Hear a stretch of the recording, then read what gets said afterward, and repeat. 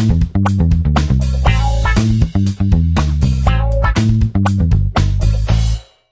it's Ian Brody here. Welcome to the More Clients podcast. With me on the line today is David Tovey, consultant, coach, and author of the book Principled Selling. Welcome to the podcast, David. Thanks, Ian, and good to be speaking with you this morning, and hi to all the listeners. Brilliant. David, talking about principled selling, that's the reason for the talk today. You recently published it, and principled selling is an approach, or I guess a philosophy of selling that's particularly appropriate for non-salespeople, so consultants and lawyers, accountants, engineers, the sort of people likely to be listening to this podcast, really. Can you tell us a little bit about where the main concept of principled selling came from, or what's the background? Sure. I guess I should start by saying that one of the kindest comments I had about the book was from Charles Green, the guy of Trusted Advisor fame. And he said, your book does a better job than any other book I've seen of linking together the sales and marketing perspectives from that core personal-based insight. Right.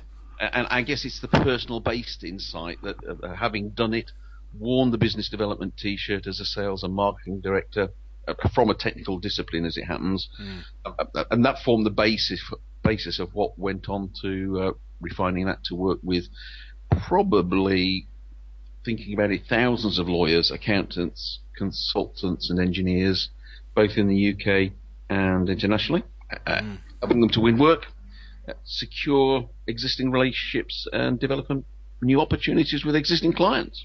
So it kind of arose from your personal experience of having to sell yourself, despite not being a kind of salesperson naturally or by training, and of course with all the people you worked with in that situation. What was it made you think, I need to write? Were there any particular experiences you had that made you think, I need to write about this? This is a way I've found that works. Yeah, well, about 12 years or so ago, I started sharing what I'd learned from my commercial business life with professionals, and refined it to work with what I tend to call unnatural salespeople, people who don't generally choose their profession with sales and marketing in mind as their career. But as we all know, these days we're all in sales, and everybody needs to win business. Started by contributing to various professional services articles, did a bit of a contribution to a couple of books, and started developing a way that really seemed to work well with professionals. So I went from a commercial approach into professional services, and what I learned in professional services was that actually professionals make really, really good business developers. They're very smart, get the principles very quickly, and actually are very good at building long-term relationships. Lots of salespeople in the commercial world think transactionally, whereas professionals tend to think long-term. So really, by working with professionals over the years, I was able to really understand how you build, I guess, what's now known as clients for life. So what are the kind of, what's the core of that? Let's say I'm a professional, I'm an engineer. Yeah. Oh, we had a bit of a squeak there. Hang on. So let's say I'm an engineer or a consultant or a lawyer, and like most engineers, consultants or lawyers, I feel quite uncomfortable in sales situations. As you've just said, I probably may have some inbuilt talent, or because of my focus on the long term, but I don't really feel good or comfortable about it. I'm not necessarily got a polished technique or anything. Where do I start? What's the first thing I've got to get right when it comes to selling as a professional in a principled way? Well, I guess the first thing is to forget anything about having a polished technique. Because part of the principled approach is about being yourself. You don't have to be a different personality. You can be the person that you are. But the first thing I guess to get right is what is selling and what it's not. The title for the book is Principal Selling: How to Win More Business Without Selling Your Soul. Now, that idea came from meeting a partner at a conference that I was doing out in Phoenix a couple of years ago, fortunately.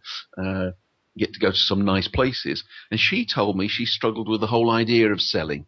She had to do it, but in order to be good at sales, you had to put ethics and integrity to one side. And that's where she said, you have to sell your soul when you want to win business. Well, I know that that's not true, and anyone who's good at winning business knows that that's not true, but it is a perception. And if I think back to the foreword that Charlie Green put into my book, he said, the problem historically facing sales is the tendency to view selling as a method of controlling, browbeating, or otherwise inducing the buyer to do what the seller wants. Now, that's the stereotypical view, but it's also factually the way that in some areas of sales, some people are perceived as behaving. Now, who wants to be that sort of person? Who wants to be known as or seen as or perceived as someone that's into controlling, browbeating, or inducing the buyer to do what the seller wants? So, not surprisingly, lots of professional firms have dropped the S word from their vocabulary altogether, because of the connotations that it has. But when I ask people for the definition of selling, they quite often will use words like persuade or convince to explain what selling is about. But if you think about it, even if we use words like persuading or convincing, the energy is still coming from the seller.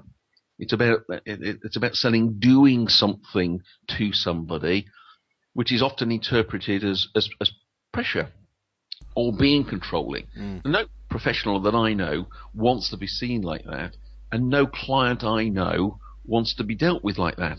Yeah. So the actual definition of selling is to exchange goods and services for money.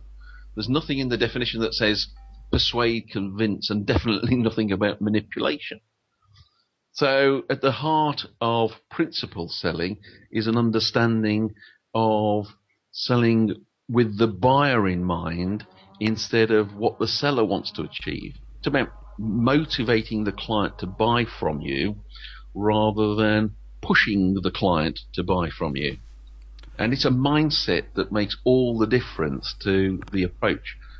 So whereas the stereotypical salesperson will focus on what they want, a sale, the principal seller focuses on what the client wants. Now, I don't know of any website that says we don't care about clients or we don't listen to clients. But the reality is that some people go away and they go into sales mode and they start pushing and they start convincing and they try to persuade instead of really being on the client's agenda. The whole process, if you get it right, the process of winning business is natural. It's really comfortable and it can be enjoyable for the professional and the client. If it's enjoyable, you're more likely to do more of it. So it's an interesting concept about essentially focusing it on the client. What about if I was to play devil's advocate and say, well, look, what clients want is more from you for free, more stuff at a very, very low price. How do you counter that? I mean, that clearly isn't the route to success in any business either.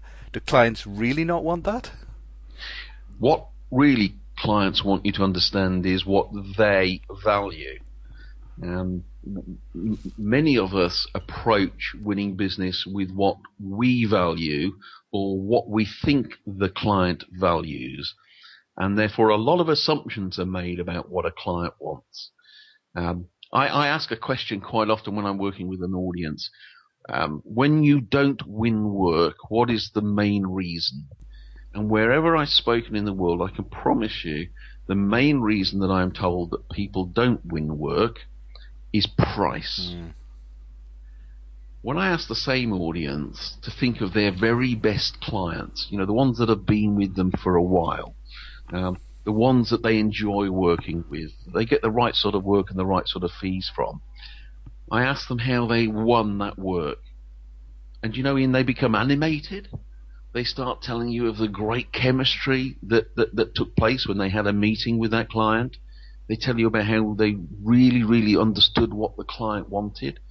They understood the critical success factors and the motivations of the client. that when they did a presentation or a proposal, it was like poetry in motion. You know, it all came together. The chemistry clicked. The client did negotiate. Of course, any business person is bound to negotiate.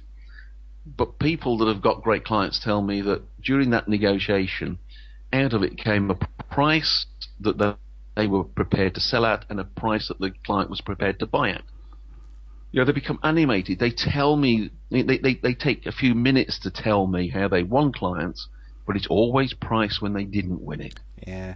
So price is and often clients, I think, do say price. If you ask them why didn't we win, they'll often say price, but it's kind of a polite way of giving you a reason without having to say, well, we didn't like you and your proposal didn't really match up with what we wanted. Absolutely. And perhaps the person that did win was the person that really understood the client, that really went out of their way to make sure that the chemistry was right, that really went out of their way to put a proposal forward that matched exactly what the client wanted rather than what we assume the client wants. Perhaps they did take a little bit of extra time over the presentation. Perhaps they even asked the client what sort of presentation they would like rather than going in there with the standard pitch that they always do. And by doing those extra things, by getting under the client's iceberg, by really building a trusted relationship with the client, that person won and another person didn't. But as you say, the client's hardly going to turn around. In fact, I was at an event the other day when someone said, you know, the worst words that they hear, particularly from procurement people, is "you were a close second." That is awful. So, what we've got now is that the way to succeed, the way to sell in a principled manner, is to take that client perspective. Let's talk about the actual process itself. So, I think one aspect of selling that most non-sales people really hate with a passion, actually, is what sales professionals would call prospecting. So that very first initial approach of connecting with potential clients for the first time, and most of us, we don't think of networking or God forbid, cold calling with any great relish. It's not something that we particularly want to do or love doing. So what's your advice for that very first area of selling? How can we make that first connection in a way that's kind of principled and is something that professionals would feel comfortable doing? Okay, sure. But perhaps the first thing I'd mention are the 5 principles that underpin principal selling, and that will put this in context. Right. One of them I've already talked about, and that is motivate, don't manipulate. So forget anything to do with selling or marketing as being getting your own way, and learn how to motivate. Secondly, which I'll come to again in a moment, about prospecting, if you like, is investing in important relationships. Third thing is to be congruent through everything that you do, be authentic and be human, a couple of things that we've already touched on. So with that in mind, and you mentioned cold calling, I'm going to be really bold here and say, number 1, never ever make unsolicited cold calls or approaches. You won't like making them. Even full-time salespeople hate doing it. In fact, I was speaking to a consultant with a major city recruitment firm just this morning, and even though he is actually meeting his figures, he's always being bullied by his bosses to do more cold calling. And he said, David, I hate it with a passion, and I don't need to do it. People hate receiving cold calls just as much as you and I do. They're an interruption and they add no value. Yeah, there's a degree to which. Sorry, we bounced again. Even if they did work well, you don't want to receive them. You ought not to be inflicting them on others. It's just not the right thing to do. Again, I've asked thousands of people in audiences to put up their hands if they enjoy receiving cold calls. And I mean unsolicited cold calls, because we have to be careful about the interpretation of what a cold call is. This is an interruption to somebody's day. They weren't expecting to hear from you, and it's all about being on the seller's agenda. Now, if we do away with cold calling, well, what do we replace it with? Connecting with potential clients has never been easier. with the technology that we've got, even if we work from our own homes, the tools to reach an audience, we have the same tools available as all the major brands do. So I guess the first thing to do is, if we're not going to make cold calls, which is a sort of a mass marketing technique, which people tell me does work. If I make 100 calls, I'm bound to get through to somebody eventually. Well, first of all, it's uncomfortable. Secondly, people don't like to receive it. And the person that you get to may not be your ideal sort of client. They may not be the sort of client that's going to take your business where you want to take it. So the first job is know the sort of client that you want. What does your dream client look like? And then put all your marketing efforts in a sort of laser-like approach to building a relationship with your target audience. Because of the technology, because of social media, the internet, email marketing, and content marketing, then we have much better ways of doing that today than ever. So it's about engaging with the audience so that they're motivated to make an inquiry with you, or, if relevant, motivating them to want to meet with you. Does that imply playing a longer term game, David? I think it's something you said about the professionals looking for a long term approach. One of the things that might drive you down the cold calling route is that it seems shorter. I get a name, I phone them, then we can be having a meeting shortly afterwards. Of course, it's never as simple as that. You get a name, you can't get through to them, you get their PA, they put you off. 6 months later, you might eventually get through.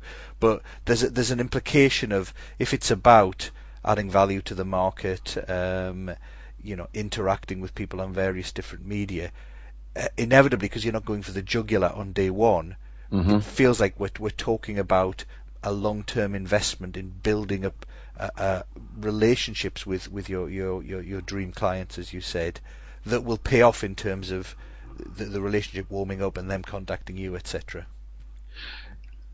It's the same amount of time invested differently. If you invest your time in cold calling, it may give the perception of going for the jugular, but in reality, what it leads to is you having to persuade and convince someone to meet you.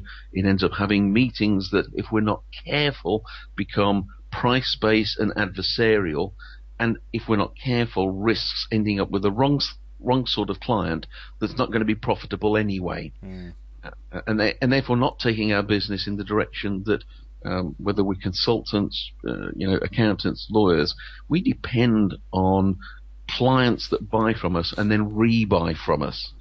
Those sort of relationships don't happen in one phone call or one meeting. And that's one of the underpinning principles, I guess, of principal selling. It's about investing in important relationships. Now, today that's called content marketing or inbound marketing. It's been around for a long time. 20 years ago, we probably called it one-to-one marketing or something different. But it's about investing in the marketplace where you want to build a trusted reputation. It's about investing in the audience where you want a reputation, and investing in the individuals that you want to develop a relationship with. So is what you're saying in terms of that first approach, is that all kind of market-based in terms of you produce content, you're active on social media, or is there anything you would do kind of one-to-one with a really, laser-focused approach on, let's say, the top 5 potential clients you really wanted to work with? Would you do something special for them that made sure they noticed you? Absolutely. And this is where congruency comes to play, is that you have to have, you just mentioned social media, our websites, any other marketing materials has to be congruent with the approaches that we take. When we make those direct approaches, and you say you've identified 5 dream clients, the great thing about content marketing, which is basically giving away stuff for free, which is sometimes another mindset thing that professionals have to make. As a client said to me a couple of days ago, the more I give away for free, the more I win work for a fee. So if we have a mindset of giving stuff away for free, we do it via our websites, we do it via social media, that material can then be used in a laser-like focus to actually communicate with specific target clients. So you mentioned 5 dream clients. If I wanted to build a relationship with a specific CEO or a specific financial director, I would reuse the content that I've got, making sure that it's relevant, making sure that it's interesting and useful, and I would make sure I was communicating that to the specific individual I wanted to build a relationship with. It's completely different from cold calling them and saying, "Hi Ian, I got a really, really good idea. Can we please sit down and take an hour of your time?" So in that case, there's almost two different. It probably depends on your market, doesn't it? But if you deal with a kind of a broad, almost a consumer type market, and I don't mean consumers in terms of them buying sofas and cars and things, but if you're dealing with a lot of people and each individual client, let's say you always have 50 clients on the go because they're kind of coaching clients and a few buy or on a retainer, etc., versus having 1 or 2 projects at any given time and only doing 3 in a year. In the former case, you can kind of rely on going broad, people reaching. You're not targeting individuals, but you're targeting enough of the market that they're reaching to you. But if you only ever do 1 or 2 things and there are only 10 people who could ever work with you, you do have to focus on those individuals. But you're saying in that case, it might be that instead of just putting stuff on your website and hoping people would find it, you know who those individuals are in your market, who your ideal clients. You might print off a nice bound copy of 3 or 4 of your little mini reports or articles and actually send them to them and stuff like that in sequence. Absolutely, and don't fall in love with what can seem the latest magic bullet in marketing. It's about doing a range of things that attracts the attention of the audience that you want to interact with. Some people will say email marketing is dead and it's all about high value content. Well, it isn't. It's about email marketing and valuable content.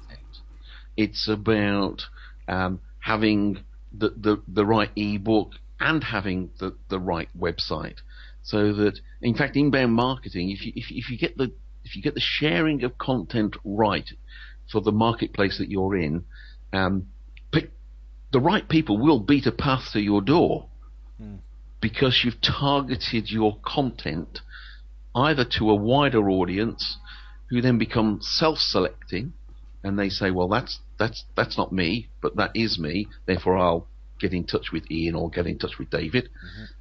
Or, as you say, if you specifically want some higher value clients over the long term, then you can use that same material to go for specific relationships with specific individuals. So it's a matter of choosing the right kind of channels or ways of connecting with potential clients that work for who you're going for. So whether it's broad or whether it's kind of narrow, you have to have a think about what's going to get this great stuff I'm doing and help me build a relationship with the exact people that I'm looking for. Absolutely, and one of the exercises that even some, in inverted commas, leading firms that I've worked with is they struggle to find out, well, who is that dream client? Who is the audience? So if you do that exercise first of all, it actually starts to show you the sort of material you should be producing and the routes to get that material to the right client. It's a cliche, think like clients. And the more you think like a client instead of thinking like a professional, the more you will realize what to share and how to share it with them. Yeah, I think that's it's a lovely story I tell every now and then that I first heard from a US copywriter, Gary Bensavenga. He tells a story of a fisherman, American fisherman who was legendary, I think around the Long Island, called Captain John Reid, and he was a kind of one of these, I think it was rod and line fishermen. And he used to go out in a tiny little boat and regularly catch, more than an entire boatload of 5 or 6 other fishermen with better equipment, etc., etc. He used to come back with it, and time again he'd unload these huge, I forget what they were, some kind of carp or whatever. And eventually he was legendary in that area. Eventually he was interviewed by a newspaper, and they said, well, how come you do so well? How come you catch so many fish? And he kind of smiled and said, well, look, when these other fishermen go out to sea, they think like fishermen. I think like a fish. Yeah.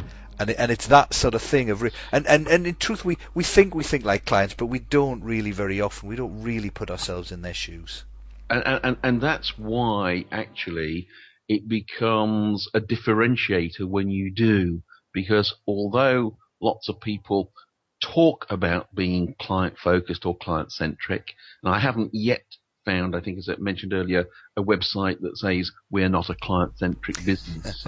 Client-centric firm, but the experience, every piece of research that is done client-side says that professionals still don't take long enough to understand where we're coming from. I think the FT did a big piece last year on being client-centric, and they're saying, no, really, really understand us. Come from our point of view. And when you're in our world and you understand our world, we know that you know law. We know that you know accountancy. We know you're brilliant engineers. That goes without saying. Now come and understand my world and how you can put your experience into my world and help me achieve what I want to achieve. And that's a mindset. Do you have any tips for doing that, David? Because I think one of the challenges I think a lot of individuals and firms face is, I think many people know they ought to be doing that, yet at the same time, with clients being pushed for time, the pressure to kind of add value quicker is there as well. So let's say you were meeting a client for the first time. The days when you can kind of go in and have a casual conversation and just say, well, what's keeping you up at night, etc. I think I kind of gone. The pain. Yeah, because don't waste my time. I'm not here to explain my. So in a way, there's a bit of a paradox there. The clients want you to understand them, but on the other hand, they don't want to spend 2 hours educating you on their business before they interact with you.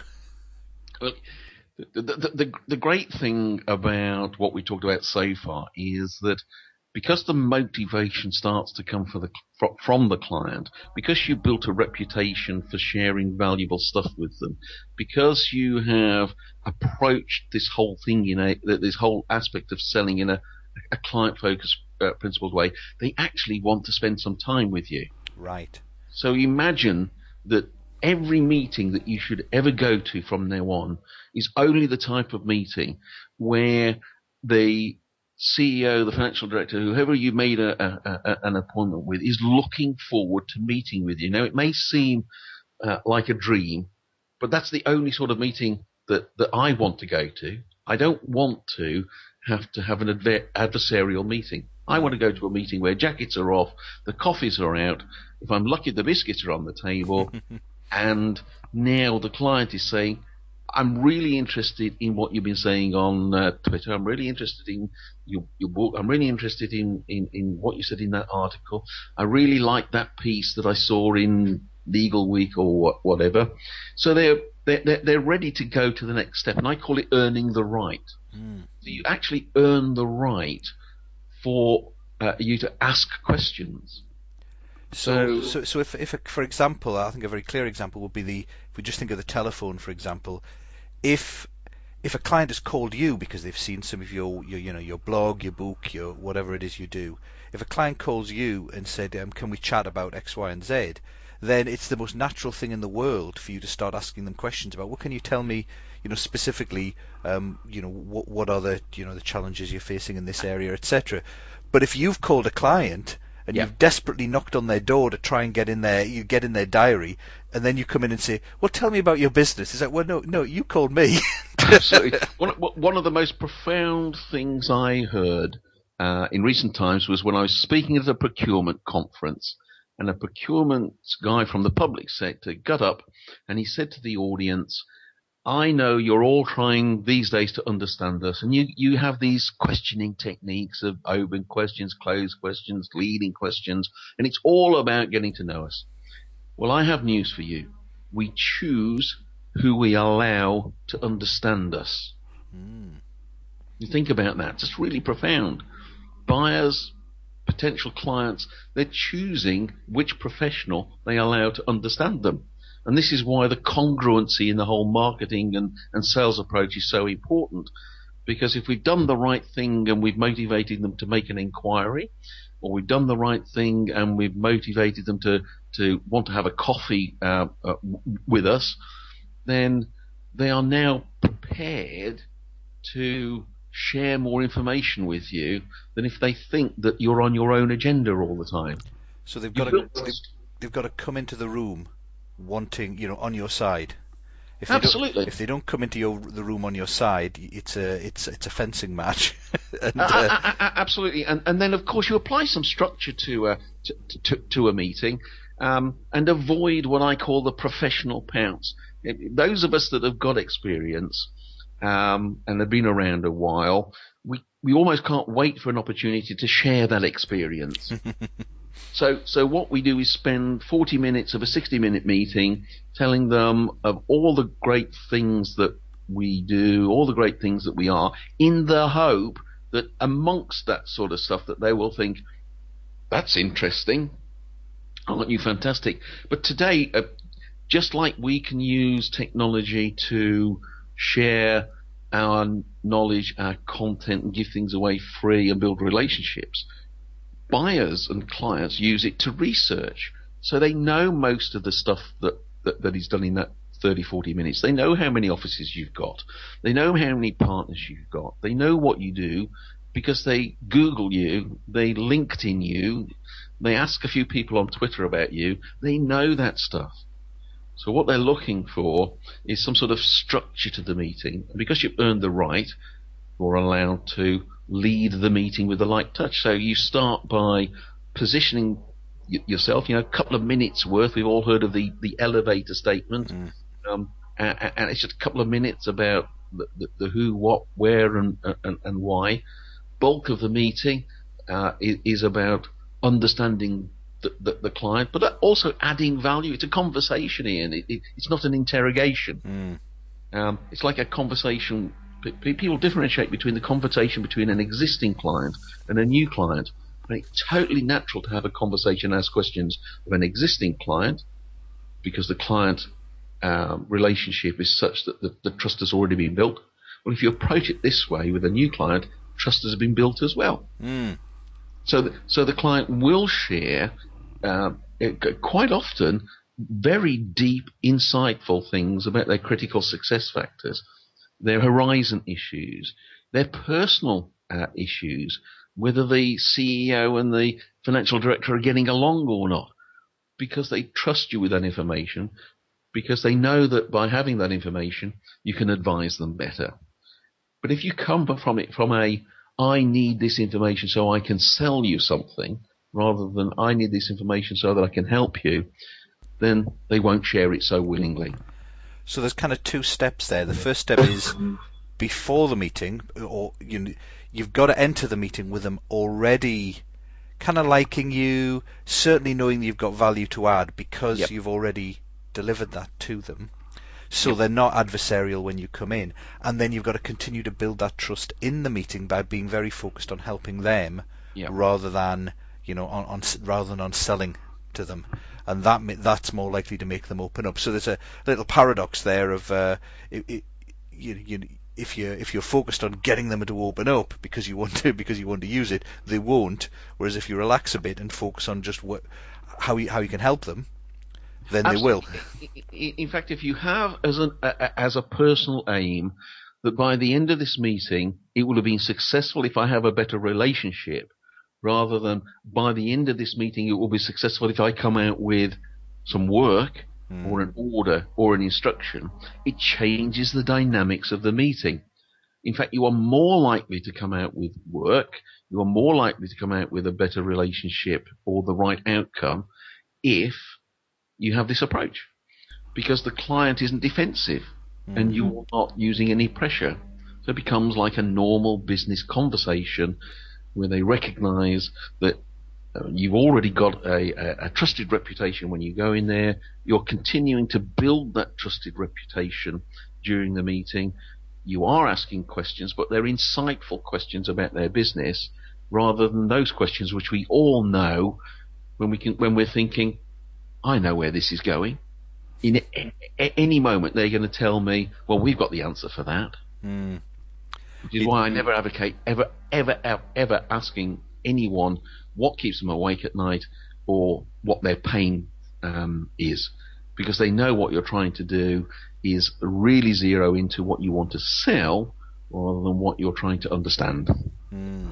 So what in that kind of situation, what would be your approach in a sales meeting? So you said that the first step is the kind of philosophy of figuring out how you can help them. What would you do? Would you think about, what information do I need to know in order to best help this person before you go in and structure it around that?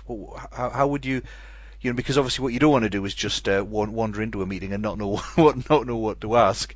But I think, as you're saying, you probably don't have a fixed set of questions that you ask in every meeting, because it depends on the individual. So how do you do it? How do you prepare and set an agenda for a discussion like that? If it's a very specific technical issue, you're likely to go in with an agenda. That's what the client would expect, and that's what you would expect. If you're trying to understand the client's business to build a long-term relationship, then to go in with an agenda is highly assumptive.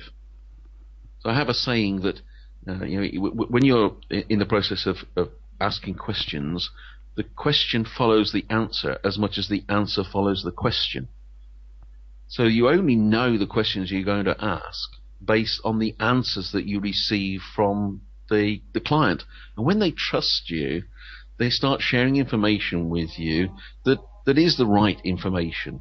When we go into a meeting, people don't, they may have an icebreaker and talk about their holiday, but they know you're there to talk about business. So the agenda is a business agenda. They also actually know that you would like to win their business. And when they share information with you, you build trust and you encourage them to share more information with you, which will ultimately help you find the right solution for them by asking a question, listening to the answer, and then forming a question based on the answer rather than a predetermined question that you want the answer to. But kind of leading you longer term. You will actually come up with the answers that you want, but you will get a fuller, a more insightful answer from the client if you actually really do something that clients complain a lot about, is that professionals don't really listen. Yeah. They're waiting. If you go in with an agenda, if you go in with pre-prepared questions, being a human being, what we will all tend to do is stop listening the moment that we lose a little bit of interest in the answer, because we're thinking of the next question. How do I get my next question in? Which will lead us to where we want to be, rather than having a little bit of patience and having faith, because it does happen. And I've been doing this with both myself and with clients for the last 12, 15 years. I really know that it works and makes a dramatic difference to the relationship. Is they will give you the answers that will help you to help them. If you go in with pre-prepared questions in building a relationship, then the risk is that you won't actually listen to the gems that they will give you, that will actually tell you how best to propose a way forward. So it sounds like we've got two different sorts of meetings. The one meeting, perhaps most people are a bit more familiar with, and maybe not comfortable with, but it's the one where there's a specific problem the clients come to you with, and they're saying, I have this, I need a new so and so system, or I've got someone, I'm in court next week, etc. And so your questions are all about understanding what their specific problem or challenge or goal is, specific project, and then talk about whether you'd be able to help them with that. And I think a lot of people are quite comfortable with that side. The sort of other meeting that you're talking about, more a relationship building meeting, I think is a very common sort of meeting, but I think people definitely struggle with that more. And so, do you mind if I ask you a couple more questions on that particular meeting? So the first one is getting into that meeting, and what I mean by that is, again, it's pretty obvious. If someone calls you up and says, I'm in court next week, I need to talk about blah blah blah. Or Ian, you're a fantastic marketing expert. I've checked you out on LinkedIn. I love your profile. I've interacted with a few people on Twitter. They say you're the person to go to. I've got this campaign that I want to start. Can you start doing something with me a week on Friday? Yeah, so there's a specific thing to talk about. But the the meeting that's more about building a relationship. So let's say there are people, and I find there's kind of two situations here. One is, let's say there's someone you would like to work with, and you're adding value, etc. But I guess we talked about it earlier. If it's specific people, you might be sending them a white paper or something like that, and you're essentially trying to get a meeting with them. So I've got a double-barreled question. So good, I'm going to say both barrels, and then maybe you could pick which one you want to answer. The second thing is, I think there are often in between meetings. I quite often myself, and I know my clients have this.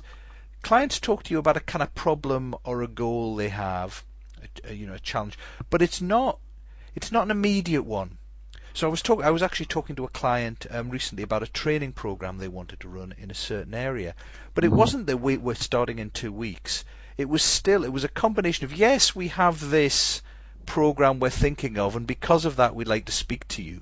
But it was also an exploratory meeting. Are you a good sort of person to be working with longer term? So first question is, outside of clients calling you and saying, hey, I'd like to, I'm thinking you look like you know a lot of stuff in this area. Can we talk? Because a lot of, again, my finding is that clients being busy these days aren't necessarily reaching out to have early exploratory meetings with people, because they view that as being too long term and too early. So how do you get that kind of relationship building meeting with someone? Just clarify. Am I asking you the question about how do you get the meeting in the first place? Yes. Or what do you do when you go to? How do you get a meeting in the first place? The exploratory meeting to start building a relationship is that because people are busy, they will only give their time to people that they genuinely feel will add some value.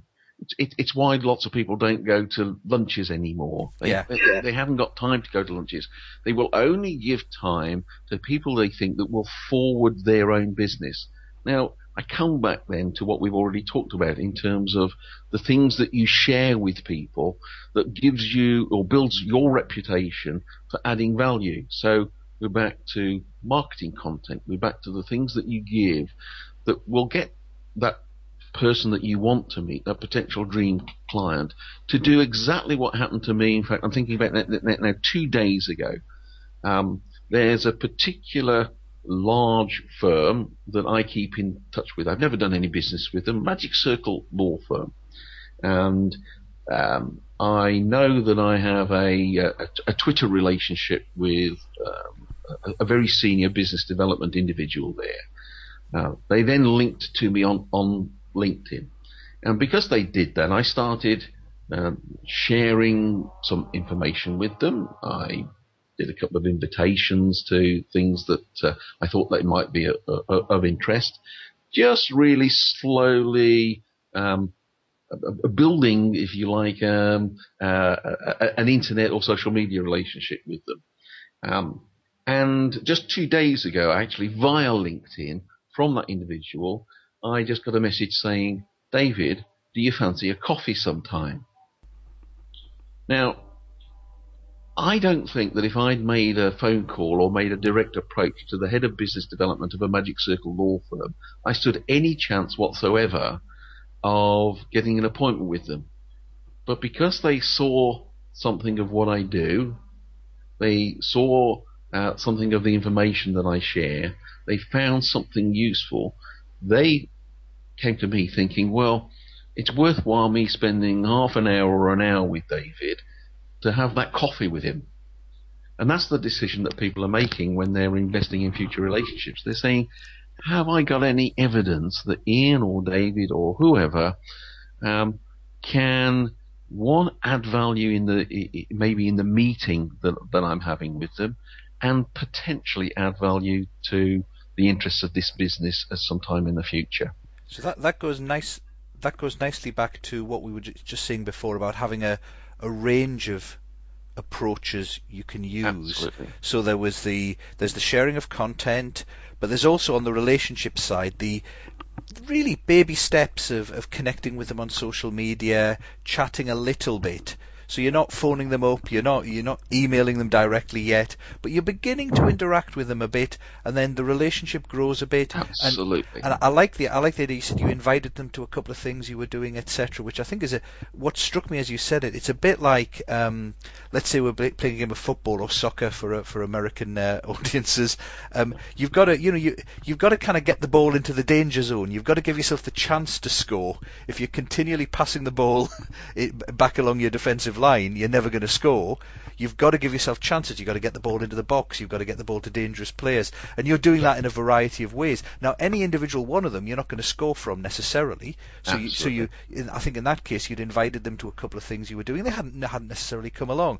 You'd chatted with them on social media, and they had interacted a little bit. And so those kind of, setting yourself up so you've got chances to build a relationship, eventually one of them is going to work, and they're going to. And of course, it's dependent on the timing for them as well. You might invite them to 3 things, but the timing may be wrong. So just keep putting yourself in the right place where something can come off, and little steps at a time. So rather than trying to go for it seems quicker to go for, let's just call them and try and get a meeting with cold calling. The truth is, it takes little steps by increasing trust at every point.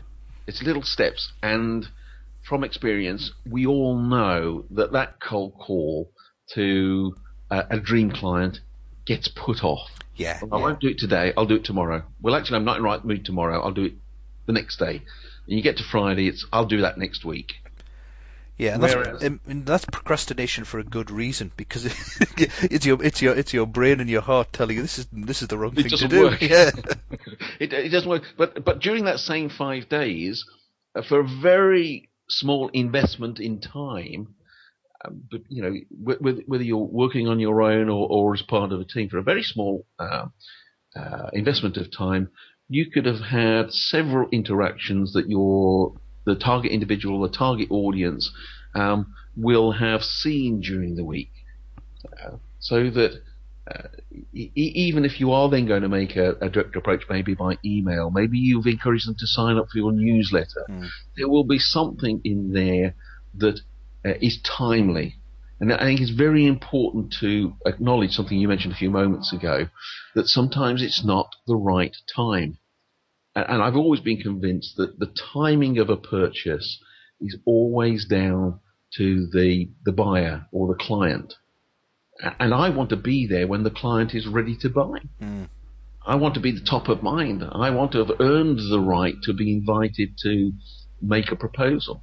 I want to have earned the right for the coffee at the right time. The more I use pressure, the less likely I am to have earned the right to be part of the inner circle, if you like. It sounds like you would be willing, for example, to, if the timing feels right and you've had previous interactions, to actually, pop the question, do you fancy going for coffee? But definitely.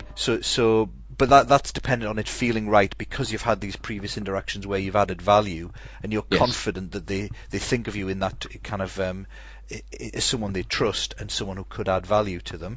But also that you're giving yourself the chance for them to say yes as well, and invite you.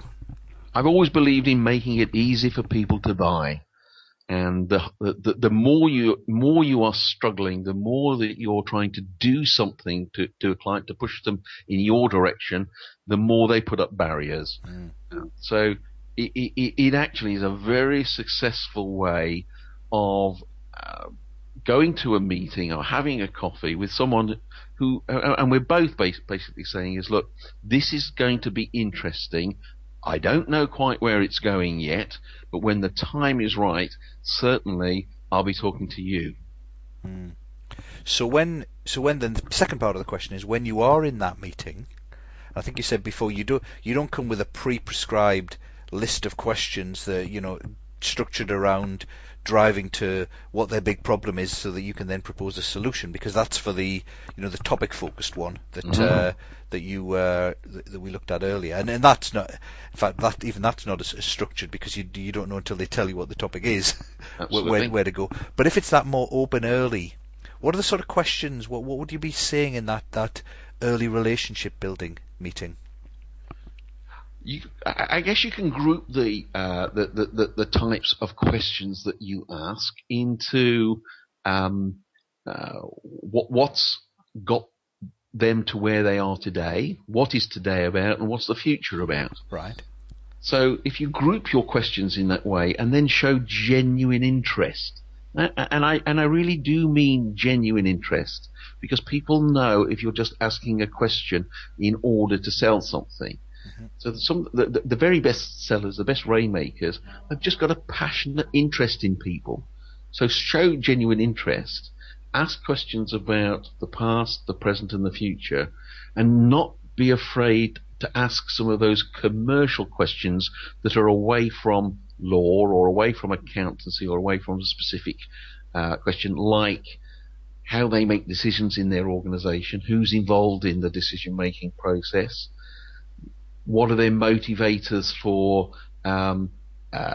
meeting with you specifically now, what sort of budget have they got, what sort of time, the actual things that a lot of people don't ask questions about because they're commercial questions. Yeah, a little bit embarrassed to ask. Yeah, ultimately, I was doing some work recently with someone who said they're having coffee with people all the time but never getting any business. And what we discovered, of course, is they're having coffee with the wrong people completely. They weren't dream clients, they weren't potential clients, and they weren't influencers or decision makers, but they were easy to have coffees with. So first of all, make sure you're having coffee with the right people, and then when you're having coffee with them, ask questions about them, show interest in them, and they will tell you if you have earned the right. They will tell you how you can help them. You've all heard of the iceberg principle. We know that above the iceberg is what people share publicly to the public domain, and under the iceberg is the stuff that they keep to themselves unless they trust you. But when they trust you, they share that under the iceberg stuff that they would never have told anyone, and suddenly the opportunities flow from there. And even if you get very good at asking questions, they suddenly discover that there are opportunities they hadn't thought of. One of the very best things that a client can ever say is, well, that was an interesting question. I don't know the answer to that, but I should.